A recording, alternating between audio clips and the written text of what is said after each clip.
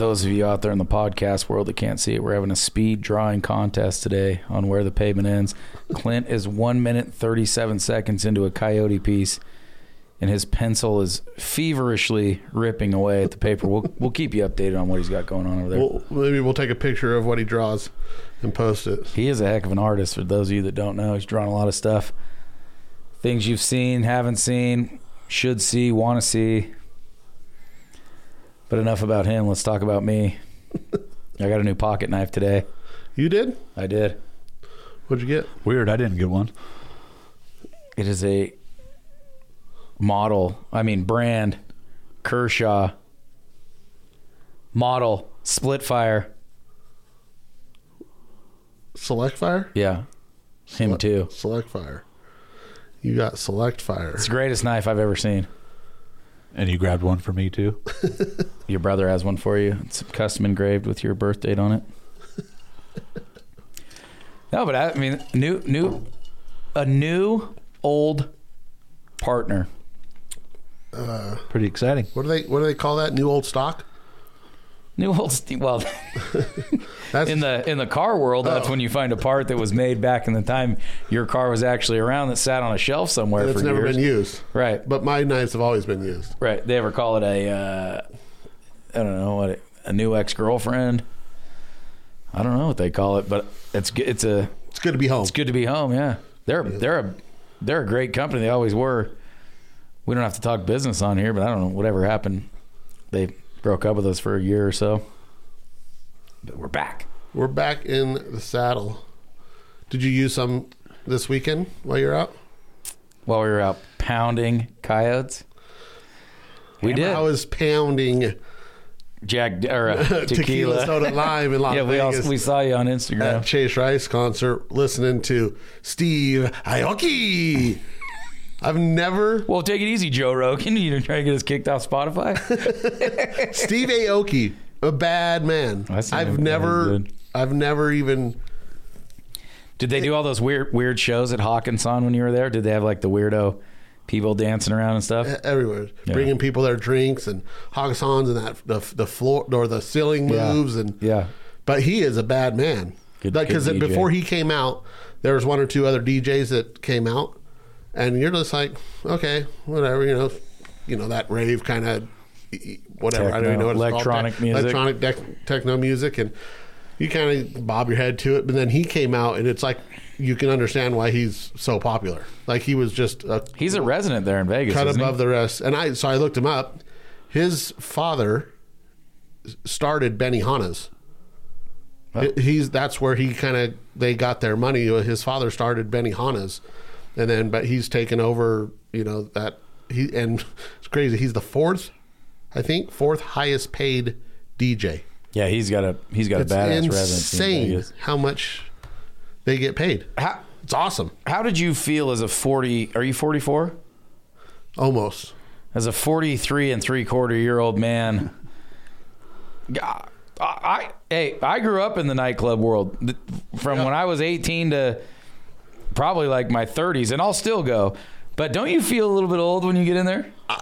There was more people with fake IDs in there than I felt. Right. I felt like, come on, let's go home. You don't hate your dad and mom that bad. Right. Come on. Why are you wearing what you're wearing here in Las Vegas at 18? It's absolutely crazy to see the money, because it was, I imagine it was probably a little bit more money cover charge to get in because he was playing or doing whatever. It was $50 for women and either $75 or $100. I was going to say $100 for dudes. I mean, it was bust nuts. The whole place packed. You could not, and I felt old. And where were you? Hawkinson nightclub in Vegas. And is it connected to one of the big mega casinos or no? Yeah, it's in Aria. No, it's in MGM. MGM. I was going to say MGM. Okay. And we went from, we were at Losers first. And then we went over to Hawkinson at like 1 a.m, because that's when things get started. That's when Vegas opens. So Hawkinson nightclub doesn't open till 10:30 p.m. Okay. Most nights I'm 15 minutes into sleep at 10:30 p.m. We got there, I think, at 12:30 or 1. Yeah, it's in the MGM. But I felt old. But then you look over and Les Nesbeth is there. I was waiting to transition to him. So 81 years old, and he's in there till 3:30 or 4 in the morning with us. That's normally when he gets up and takes his first leak. That's what he said. The next, that morning after we woke up, he goes, I went to sleep when I'm normally waking up. Oh my God, I cannot believe it. But yeah, what were you down there for? Chase Rice concert. Who's Chase Rice? A country music star. I mean, just burgeoning superstar. He's a certified superstar. He's got number ones. He wrote Cruise, that Florida Georgia Line, I believe, did, and it was number one for 900 weeks or something. I mean, I'm obviously exaggerating. And he wrote that song? Yeah, and he played it during the concert, but he wrote that. He has a ton of number ones, and what's crazy, Chase has done a lot of things. He grew up born in Florida, but grew up in Carolina, I think North Carolina, and went to college, was a linebacker, I believe, for the college there, for North Carolina, but got hurt. So he went from there and he was a tire man for NASCAR for one of the teams. He was a pit crew person for however many years. And then he did that and was doing music, but then he got picked to do Survivor. And he did Survivor Nicaragua. Nick?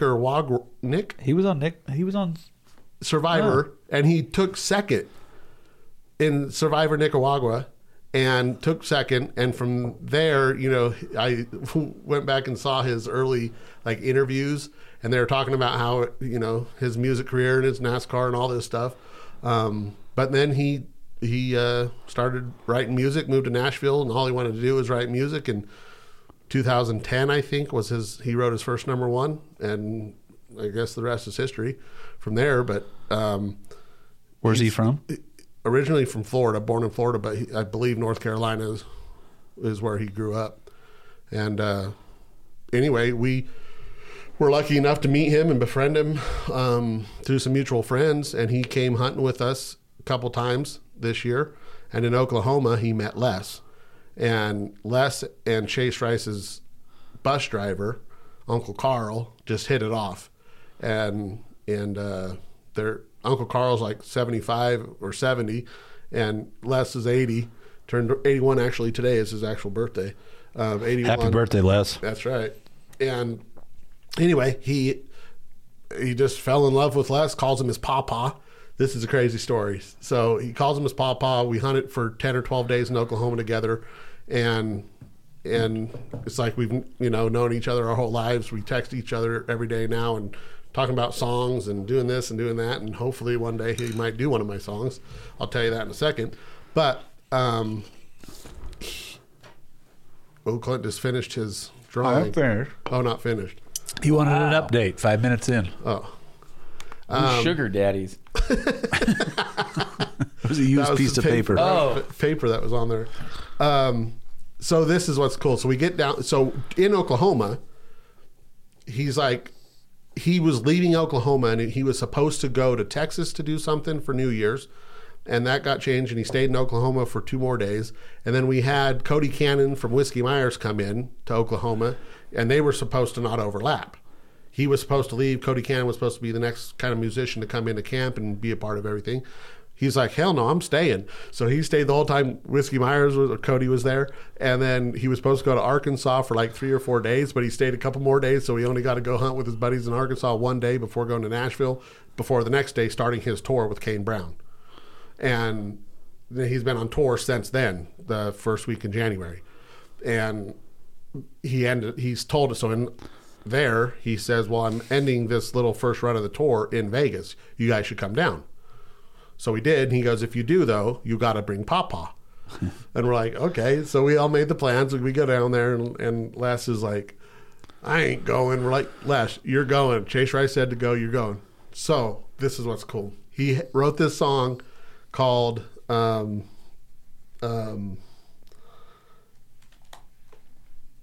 Key West to Colorado. That's it. It's brand new. It's going to be on his new album, Key West to Colorado. Badass song. And he comes out on stage in Vegas with just him and his guitar.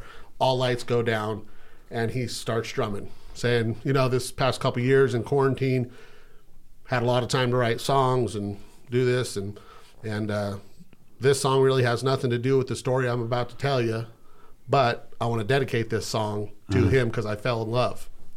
And I fell in love with this guy named Papa on a duck hunt in Oklahoma this year, where I was lucky enough to hunt with these guys for 2 weeks. And he goes and talks about this guy and talks about Papa. And I don't feel very good right now because we went out until 5 a.m. and Les, he's turning 81 freaking years old, telling these 20,000 people at the T-Mobile Arena, right?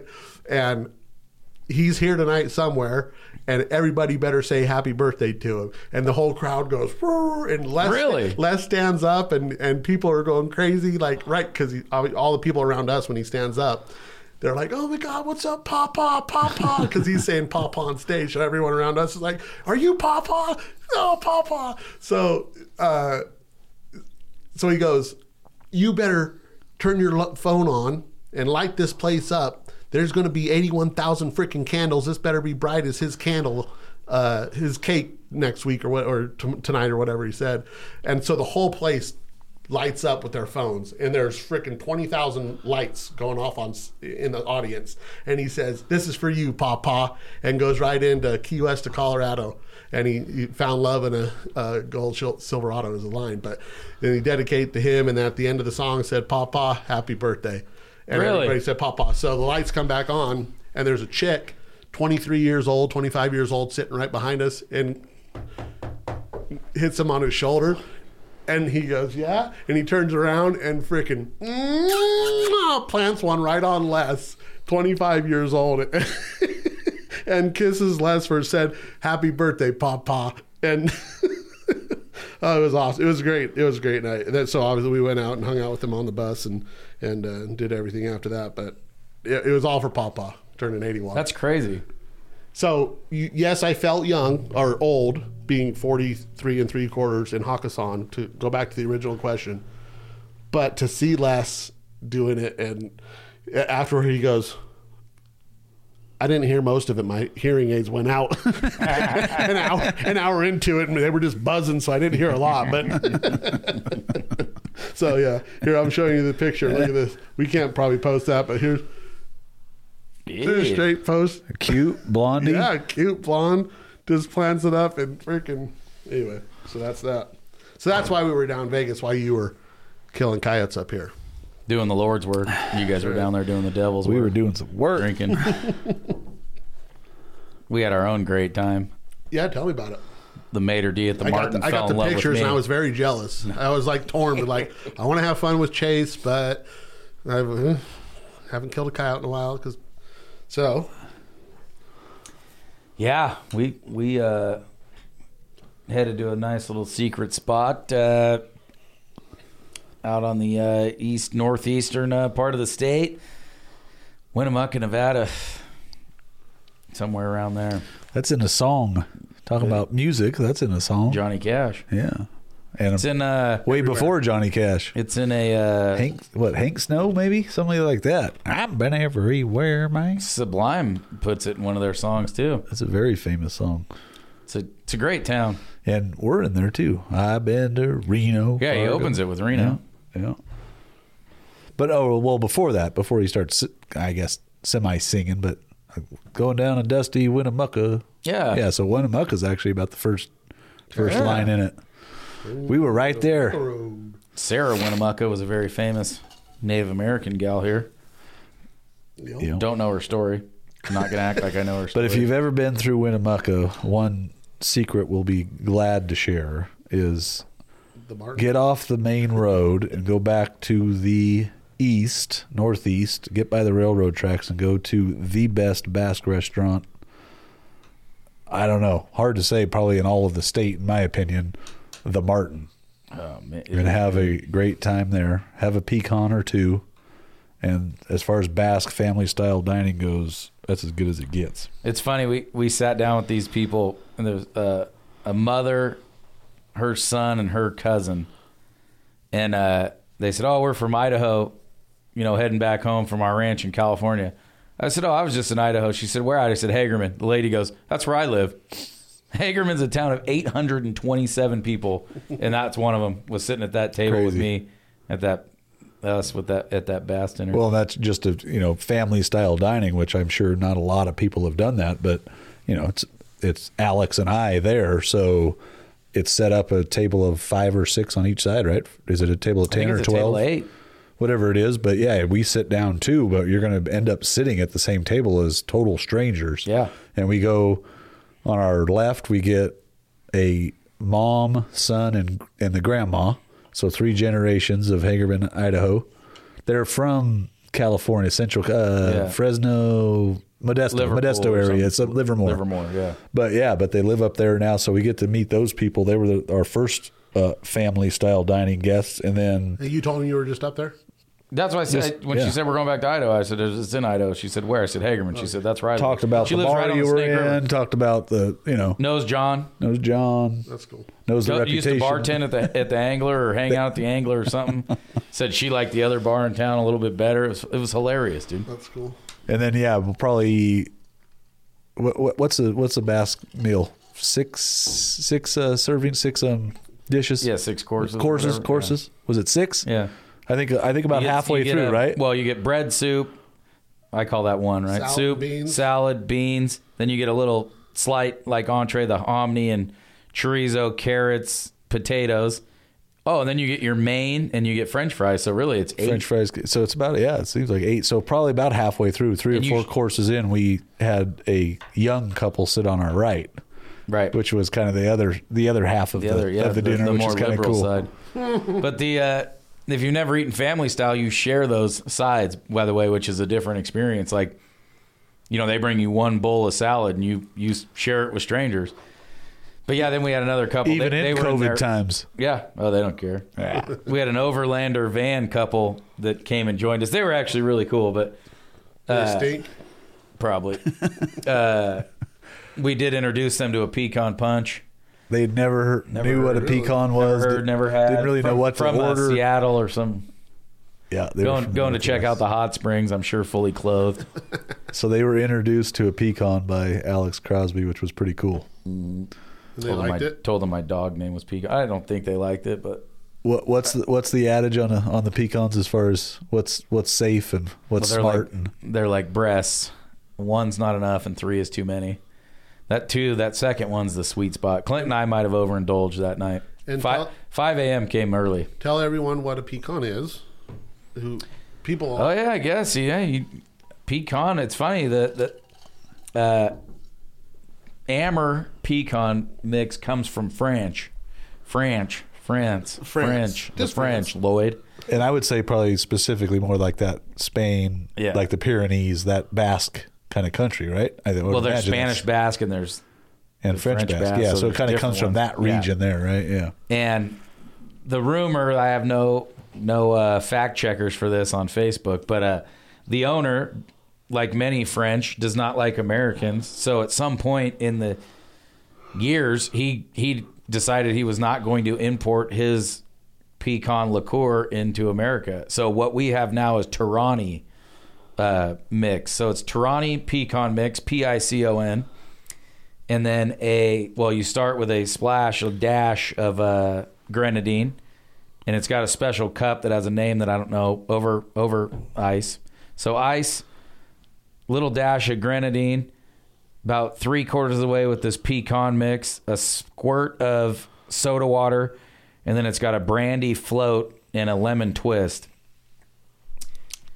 I know what you're thinking, and the glass is kind of small, but I promise you, they get you where you're trying to go. And that's the problem with it, that it is a glass that's, thicker at the top and smaller as it goes down. Probably a 6-ounce glass. And it's got ice in there and stuff, and it's not a whole lot of actual liquid, but yeah, you got to be real careful with those things. So we have a friend here that the record, I by no means recommend anyone chasing this record or looking at it or anything else, was 21 pecans. Those of you that drink them know how insane that is. 21 pecans was the record held by the Martin. That record was beaten by a young man here in Carson City named Paul Longshore. He had 23 pecans, which is during a dinner and obviously lunch, a little bit before and a little after. Okay. Lunch, dinner, into the late night. He's a big former ASU football player, and he can drink. But it is 23 pecans. That's insane. Most people stupid drink 2 or 3, and when you stand up, you're hammered. You're gone. Clint and I, we had no drinks before dinner.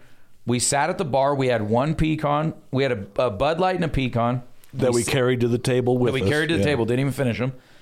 Sat down, had 2 more, and some wine at dinner. Drunk, literally 3 pecans. Drunk, guaranteed. Crazy. I was perfectly fine with 2 going to that old, that's 3's too many.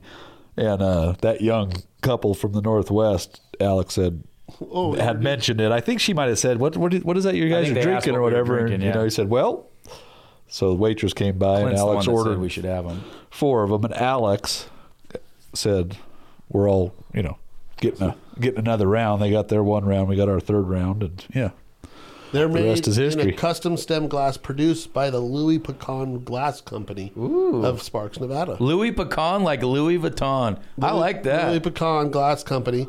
And in other regions, which is only they're in a highball or Collins glass filled with ice. But they're very... a Collins glass is your standard, say... Tom Collins glass. That's just your standard tube cup type of. Yeah. They're not.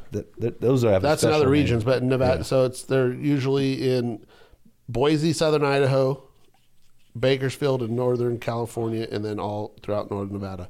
So not very many people probably know about pecan punches. No, not very many at all. I've been educating a lot of people lately for some reason. It seems like I love them. I don't have them every day or anything, obviously, or even every week. But when you get to hunting in Nevada, they're good. So it's a great way to start off a trip. Yeah, 5 a.m. came early. It did, and I mean, not bad, but ugh. So being February, mating usually the start of their mating season. More paired already, right?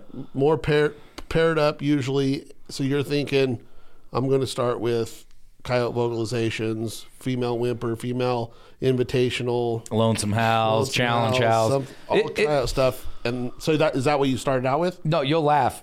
We literally were like strategizing at night because it's hard right now. We even talked about, there's coyote hunting guys like Al Morris and Rich Gonzalez, and they like this time of year, right? Like we as a team of predator hunters, dead dog walking. We hate it. Yep. We didn't even hunt in February. Yep. But it was cold, so it was cold and it was like, there's no bird hunt to do. Yeah, there's nothing else to do. So we're going to go. And zero hope. Like not really thinking like we're going to really do well. Hence but we were 3 pecans. We were, hence the 20-ounce ribeye and 15 cocktails. But we were strategizing the night before. We're opening, right up with a lonesome howl, and then we're going to do this, and then we're going to do that. And then then some distress. And we went to a great spot. We've had not a lot of success because we don't call it a lot, but every time we go there, we have success. And we did what we said we were going to do, right? We opened up with all the challenge howls and group howls and. No, we didn't do challenge. Not challenge, maybe lonesome. We definitely did female invitational, lonesome. Which but definitely the theory of a not paired up a single female to draw in either another female that don't want her in her territory or an interested male. Right. So, which that kind of right away they lit up. We had them lit up in front of us, to our left, and to our right. 3 different groups. So we're all in the middle of them. And 5 minutes later, had a deep, probably a male bark that had definitely gotten closer to us, and we thought it was on right away. Right. Which that seemed to, everything seemed to be lining up, and then it just happened to be if we made a mistake of changing to a different sound too soon or whatever it was, but that presumably male never finished. but was definitely interested in coming. But we never did see a coyote on that first stand. Which is, let's have an interesting sidebar conversation because we've talked about it before. How do you feel when they light up when you turn the call on? Because sometimes it feels like they're warning everyone around that something ain't right. That's more often than not the impression I get. And Clint and I, when we went out last month, we had a very similar thing happen where we were just doing distress and they lit up all around. It was like they must be able to see the truck or something, And when we waited, and then a couple did show up. So, and I don't know, and finished are no longer on this earth. It's like that. It's like, if you take that strategy they do, then maybe there are some that haven't been educated, didn't go into the last time that somebody called using that sound, and they know there's other coyotes in the area, and they better get there before the other ones do. It's kind of like Mexico. We've always theorized about Mexico that there's so many coyotes that they come charging in because there's so much competition to get that food. Yeah. But in other times, I think more often than not, we've called and they've lit up that they haven't come in. I think so too, 100%. Because more people, they sit down, they hit that distress sound or whatever it is, and those coyotes are smart. They're like, hey. Heard this before. I think that's something to consider if they light up to distress sounds, or prey distress, because you could put coyote maybe in a slight subcategory, but prey distress, we tend to think that that's more they're on to us. Yeah. Whereas at this point in time, vocalization, we had used vocalization, and I think the both of us, we were convinced that we were definitely we had gotten a lone male to respond to us and come. Why he didn't finish, that's coyote hunting, because it could have been a whole lot of things. Well, and he was over our left shoulder to where maybe he was closer than we thought, and maybe, like you said, changing the sounds or whatever, maybe he didn't finish close enough for us to see him. So how long were you? I was just gonna say in 30 sounds? Dude. 30 minutes, and this is. You did Lonesome Female for 30 minutes? No. By the time the whole stand was over, it was 30. That's 30 we switched to distress. I was saying how many minutes between. What did you start out with? Lonesome Female? Female Invitational. And then, how long till you did it again or switched? So we had an issue. We accidentally left the call in the truck, and it was like 9 degrees. So I think we zapped the call's battery. So it was funny because we lit up, and then it quit, and then we had to get it going again. We didn't have to walk out to it, but it was like it like jammed up or something. Basically had to let it warm up a minute. Yeah. Well, just get out of that call sequence, like go to another one on mute. I went to another program on mute, and went back to it, and it seemed to work fine. So so there was some downtime, and then we were playing a sound that had a pretty good, it would light up, and then it was quiet, and then so. I would say 7 minutes probably of 7 minutes intermittent, lonesome. I'd say about 7 minutes went to bird sounds. Yeah, still didn't go to distress, but went to bird sounds. But that was after that male seemed to be coming, so we just went ahead and stuck with that. But when it seemed to, most likely hang up because it's like it should be here by now, he should be here by now. Went to not bird distress, but bird sounds. Like crows or magpies? Magpies. And I thought that's what would finish them. I really felt like that was the thing that was going to finish them. Lone female, lone male. And, it's the kind of country in there that he could have just stayed on the outskirts. It's kind of a sand dune kind of an area, so they definitely could stay out of sight. He could have tried to play the wind and crossed our tracks on the way in, because we approached from straight east, and he came from kind of southeast, right? So, if he wanted to circle, if you kind of wanted to circle us and check things out, he could have easily cut our track as far as coming into the country in the truck. So for some reason he didn't come in, and you played for 30 minutes. Yeah. And so you thought you were going, it was somewhat successful. So did you go right back to it, second stand? Yeah, we thought, like you said, literally they were all around us, howling, barking, whatever. Second stand, start with the same stuff. And nothing. And no, two pair of them fairly quick. I'd say probably within 3 minutes, 3 to 4 minutes, two popped up on a ridge, on on a knoll of a, you know, and they were out towards kind of some ag country, and 1,000 to 1,500 yards they away. Sat there, and this, you know, the sun was just starting to come up, and they sat there, and you could see them just shining in the sun, and they were definitely checking us out from a long ways away. What, 800,000 yards? Yeah, but watching us, sitting down and watching. Yeah, never, and still never some lighting up in other areas too. On that tells me either it's been called, they've been called, but more likely, like nighttime hunting stuff. Well, what I'd throw in there is second stand completely different from the first. We could have had a silent female that was along with that male that seemed to be responding, but this one, that was a pair of coyotes. We were female invitational. They were checking stuff out, but they were paired up. They just weren't interested. Yeah. So we did at some point, I'm pretty sure, still went to birds, and then did go to distress see, you know, if the pair wanted to come in after being curious, and never happened. Nothing.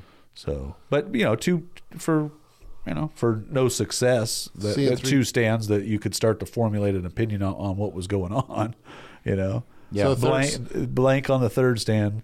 And what we you did the same thing at third stand? What we did with the third stand is we moved closer to that first, the first howls off our left shoulder, and that male that seemed to get closer. We figured maybe if we could just close that distance, which that's one of those where by that time that male had gone on to something else, but we thought there were some more coyotes, so we called out in that really flat area, tried to find some cover. No action, and those three. When did you start thinking, if we get back to the Martin, I could have 2 or 3 pecans after the fourth stand? The fourth stand. The fourth stand was a beautiful stand and near water. And you thought, and it was kind of like February sucks. Yeah, we're like, dude, this is why we don't do this. And the only thing that I didn't like about that, guys, yeah, I agree. We got to a water source. You know, now we're starting to get later morning. Let me interject. Every stand, you felt good. No, every stand had so many coyote tracks, fresh coyote tracks. Not one dog walking through, 5 dogs walking through. And that's really what kept us going, through even past the fourth one, because it was like we heard they're here. They're here. It's not like it's just dead country kind of stuff. They're here. There was no evidence that people had been in there recently as far as tire tracks, nothing like that. So I think to me that's what kept us kind of in a positive mind. That fourth stand, we had a water source. The only thing I didn't like about the fourth stand was the wind. Yeah. Because we had this weird, the wind swirled all day. You could sit down. It changed 4 different directions. That was really tough. It wasn't a strong wind, and that's probably what, a light wind. It just kept kind of changing directions. And I thought by the time we got into that part of the stand, 7 or 8 minutes in, when you thought you might start getting some action, our wind just wasn't good. That was that was dead. We didn't get any kind of bird activity, nothing like that. So 2 questions. Do you think that you said it was 9 degrees or 7 degrees or whatever when you started? Do you think, because we've hunted in some really, really cold temperatures, 0, negative degrees, and we've killed them, but there's also been times where you think that you're going to crush them and they have to eat because it's so cold, but you kill them more in the afternoon.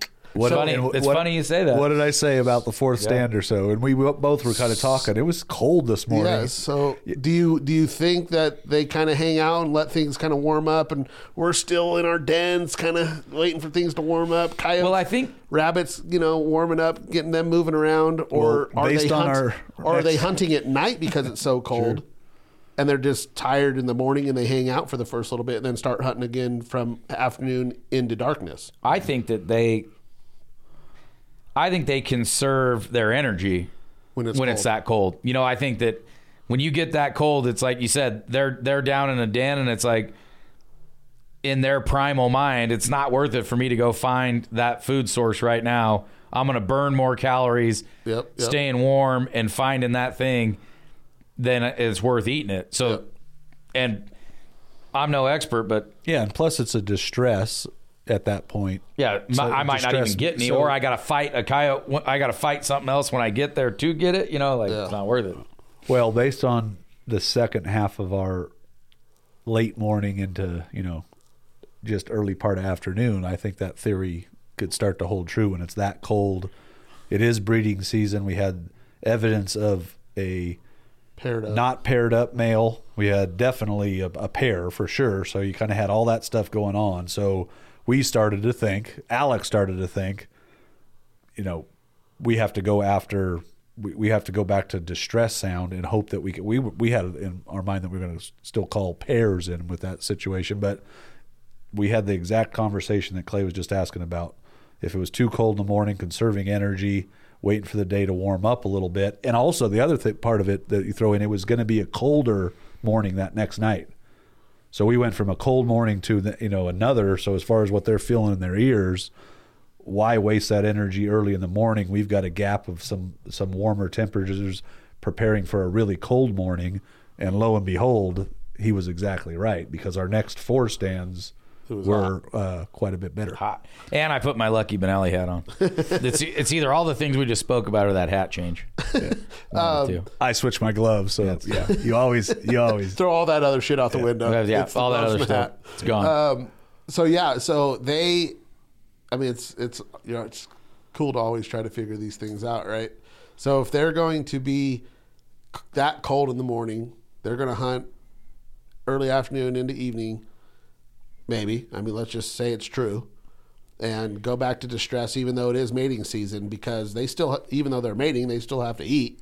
And even if they're not paired up, they got to eat. So now you have a chance to call singles and doubles in based on just the sheer fact that they have to eat because it's so cold. But they're only going to eat once the temperatures get, kind of the hottest part of the day, basically, when they have... So and that's probably affected by, like he said, what's coming up next, right? I know they don't. They sense that barometric pressure, and it's got to be, because obviously if you had 8 solid days of freezing cold, they would be out hunting at some point. They're not gonna lay up for that long. So they got to be able to feel that if that pressure's low, that they just we're going to eat. You see them in Colorado. Montana, Canada, where it's negative freaking degrees. And they're hunting because they have to. Yeah. But, if you can try to figure out little things like this where they can wait a couple extra hours, because maybe the rabbits don't move. They're small and freezing at negative or at 5 degrees. They're all tucked up, too. They're all tucked up. And on that note, we didn't see walking into any stand any rodents, as far as actual animals. You see their tracks. We didn't actually, bust a jackrabbit out of a bush or anything like that. So they were hunkered down, just like the coyotes were. Now, in the other question I was going to talk about or ask was, now you do the vocalization in the morning, which typically is when you hear coyotes. Late at night, dark, or first thing in the morning. You don't really hear a lot of coyotes throughout the day. That was part of our conversation, too. And so it's like you were there.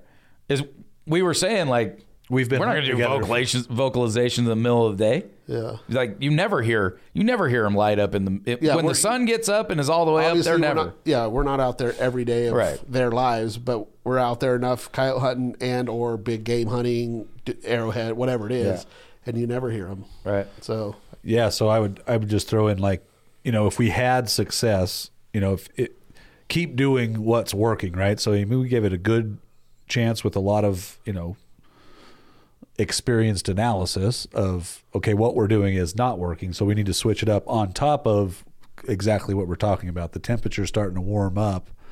They weren't active this morning as far as responding to what we're trying to do, so let's change tactics. So if it was working, why not? Why mess it up? We would continue doing vocalizations until we had a string of not unsuccessful stands. But at that point, with 4 stands, the time that had gone by, we deducted that let's switch up our tactics. The very first stand, so our 5th stand, the stand before, stand 4 was pretty. As far as, expecting something to work and having what we would call a good stand, it was that. But the next one, Alex, we pop over this ridge and we sit down, set out the decoy, and he says, if we don't call one in here, we don't know what we're doing. We're heading back and we're going to the griddle. So it was nice. It was like there's the best. We're switching tactics, and we really have, in a coyote hunter's mind, an ideal stand. We have ideal wind. Everything was perfect. Alex sat off to my right with the rifle. I had the shotgun, and his barrel was pointing. 243. Yeah. Lupo 243. Yep. And you scan. You kind of look at kind of how everything's set up. You see how the wind is. And his barrel, he happened to sit down a certain direction. I said, there's going to be one, they're going to come off your barrel. Right where your barrel's pointing, they're going to come off of there.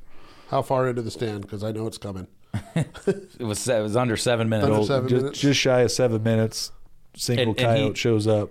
Clint saw it, and he goes, it's 1 degree off of where I said it was going to be. 'Cause I couldn't really, he lip smacked, said right where I said. And I looked over my barrel, and I couldn't see it. And I go, what, is it at the bottom of the hill? He goes, 1 degree off of what I said. And I looked up, and it literally just right there. No magpies, no nothing, just nothing. No sound, no nothing. Single coyote came in, and this is kind of what we'll talk about as we finish this up. Is it is the middle of the day, it is distress sounds now. The only thing that would be outlying there, we saw there's a lot of sign, there's a lot of coyotes in there. So as far as them being aggressive getting to there, we didn't have an aggressive coyote. Plus the wind was perfect in our favor, so this coyote couldn't play the wind, so it was cautious. Yeah. It definitely, which is kind of fun. In my mind, I love the ones that bomb in, but it's over and done with so fast. But this coyote did what basically the rest of this day and this time of year probably they're going to take their time, and they're going to be strategic. And he stopped, he sniffed, he stopped, he sniffed. I think one time he lifted a leg. I'm sorry, she. This ended up being no. First one he lifted a leg and finished at 80, 90 yards. Yeah. Just perfect setup there. So 1 for 5, we go to our next stand, and the game we were playing, we were just going to switch weapons once we had some success. So now Alex has a shotgun, I have the rifle. Next stand, this is an interesting stand, and it all makes sense once you analyze it. But we have a right to left wind. We sit down. Fairly low country, rolling sand dunes, but fairly kind of that flat low country. So we wanted to be able to not, have a wind in our face. So we sat up to where we had a crosswind right to left, and sure as shit, coyote shows up on our left-hand shoulder. Downwind.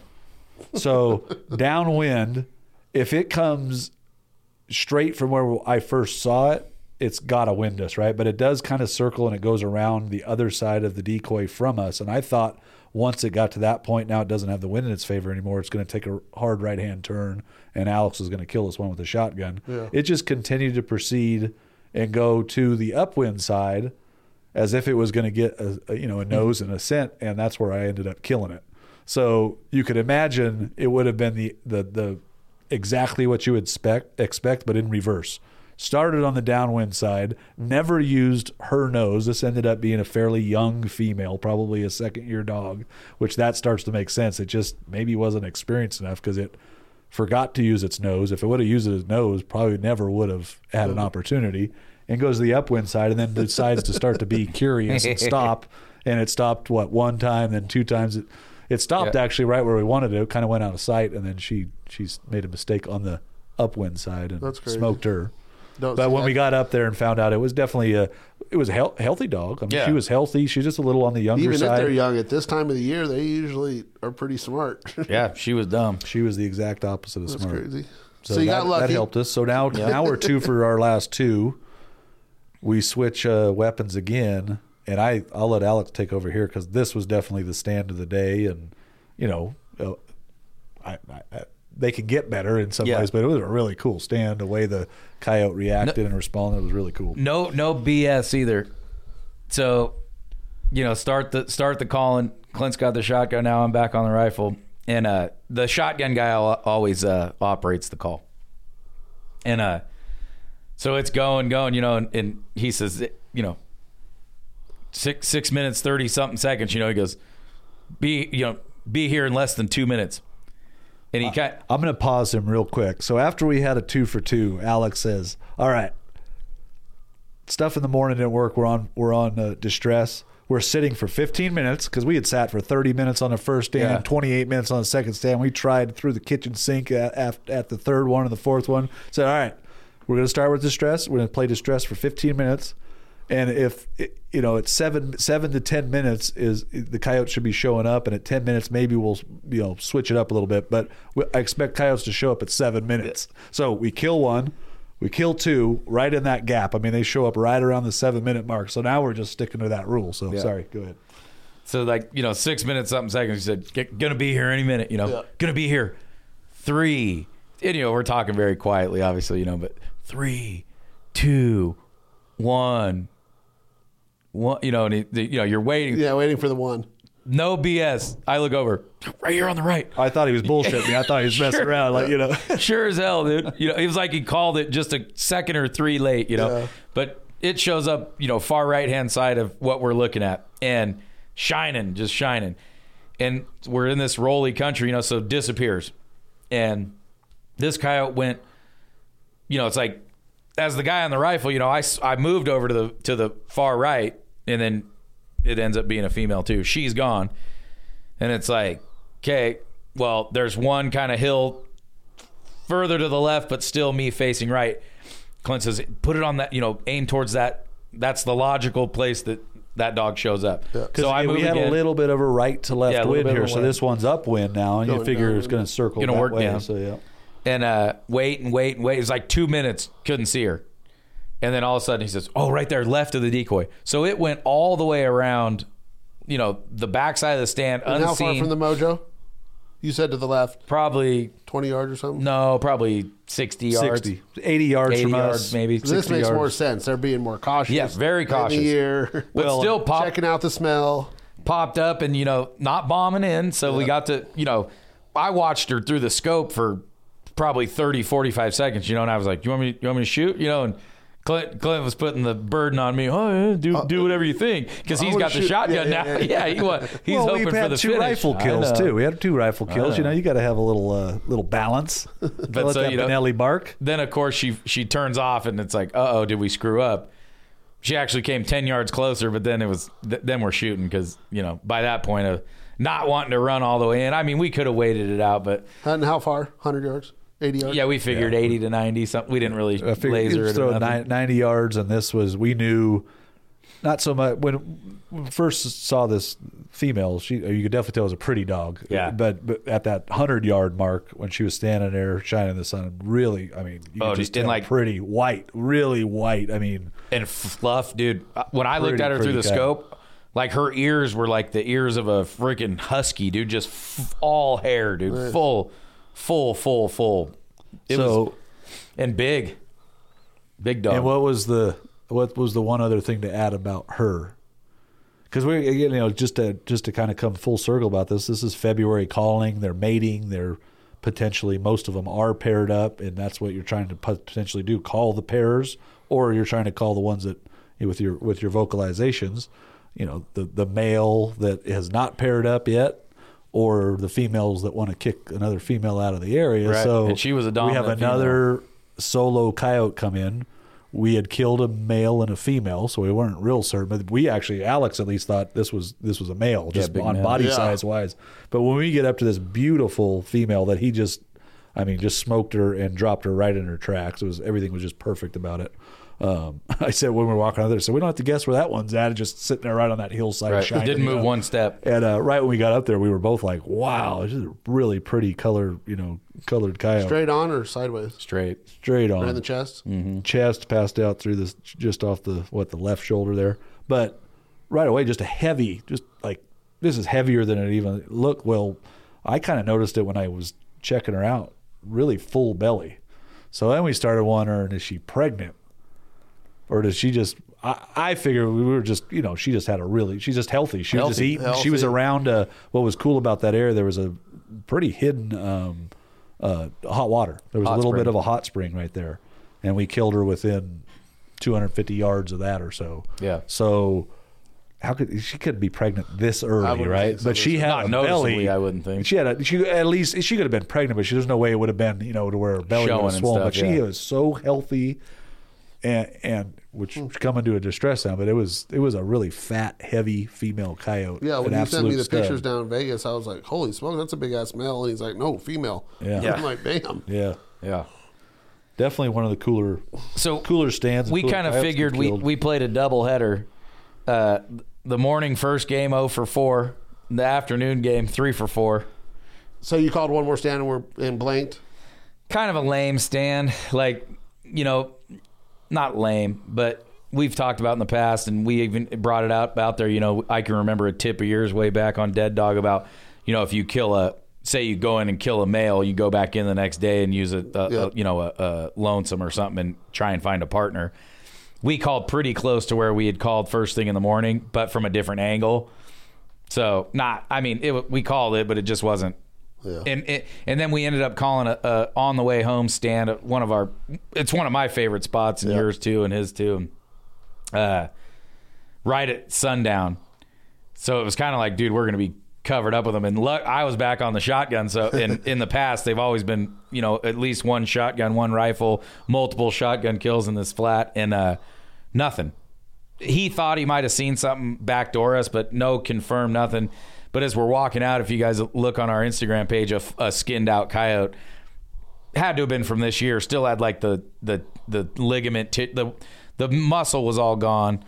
Clearly skinned. The back feet still had a little bit of fur on them, but everything else was bone. But you could still see the tendons, and still kind of had remnants of an eyeball.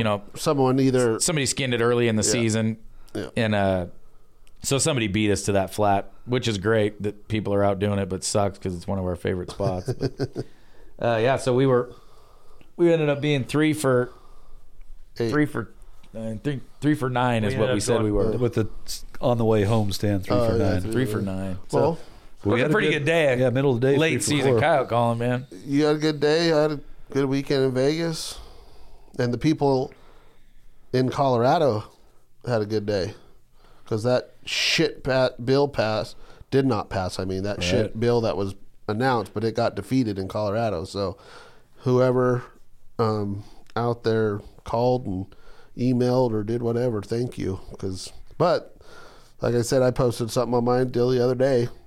It's not one thing, it's another. In California, they're trying to stop bear hunting this year because I saw it because of the wildfires. And they don't have any room. But it's like, if you give them and say, okay, yes, I agree with you, you'll never get it back. Ever, ever, ever, ever, ever. And think about that ploy too. Like, we just failed.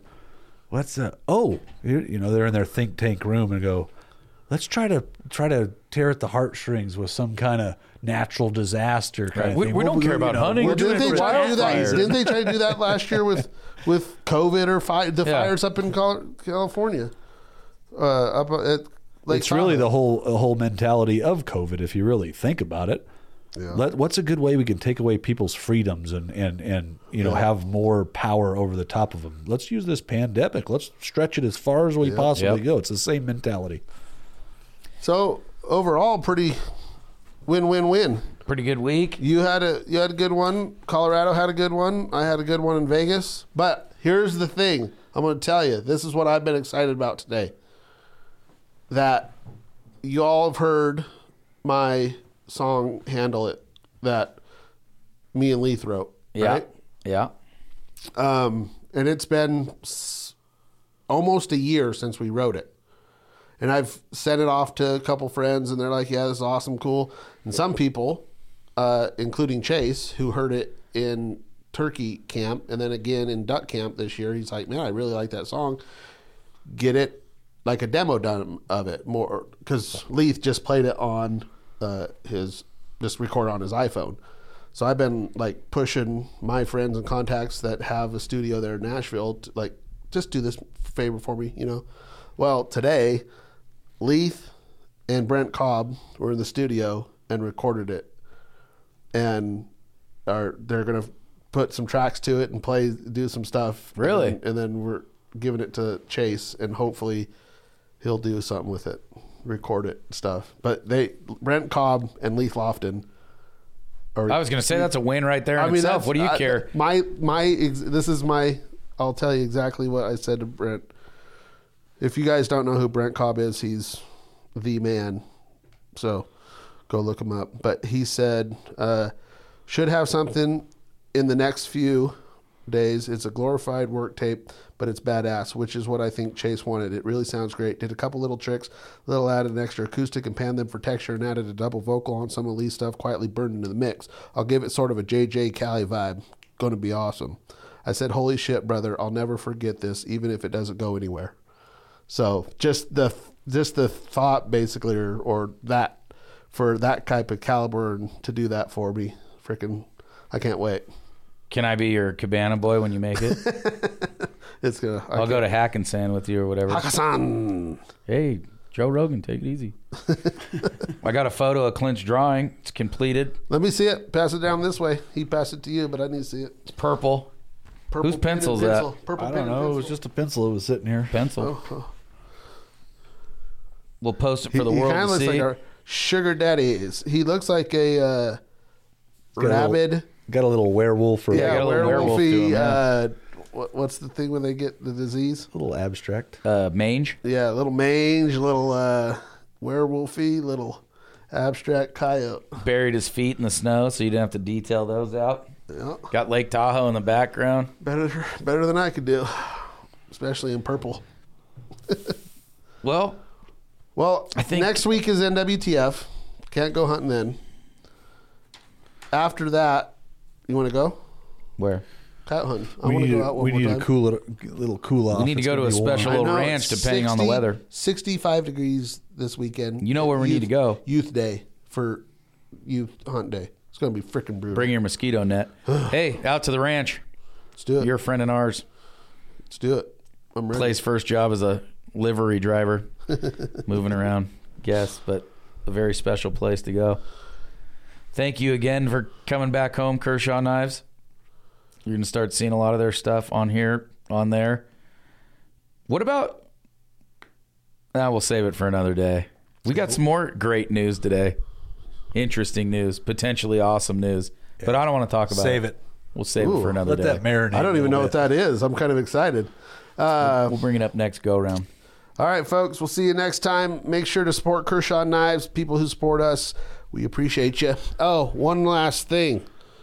If you are listening, and this is a helpless ploy, but if you are in the need for olive oil, the best olive oil on the planet, Napa Valley Olive Oil, get onto their website, either put in the Foul Life or the provider, and we'll give you a discount. So it is awesome. Discount code for Napa Valley Olive Oil. Please go on there, support them. They are awesome, an awesome family.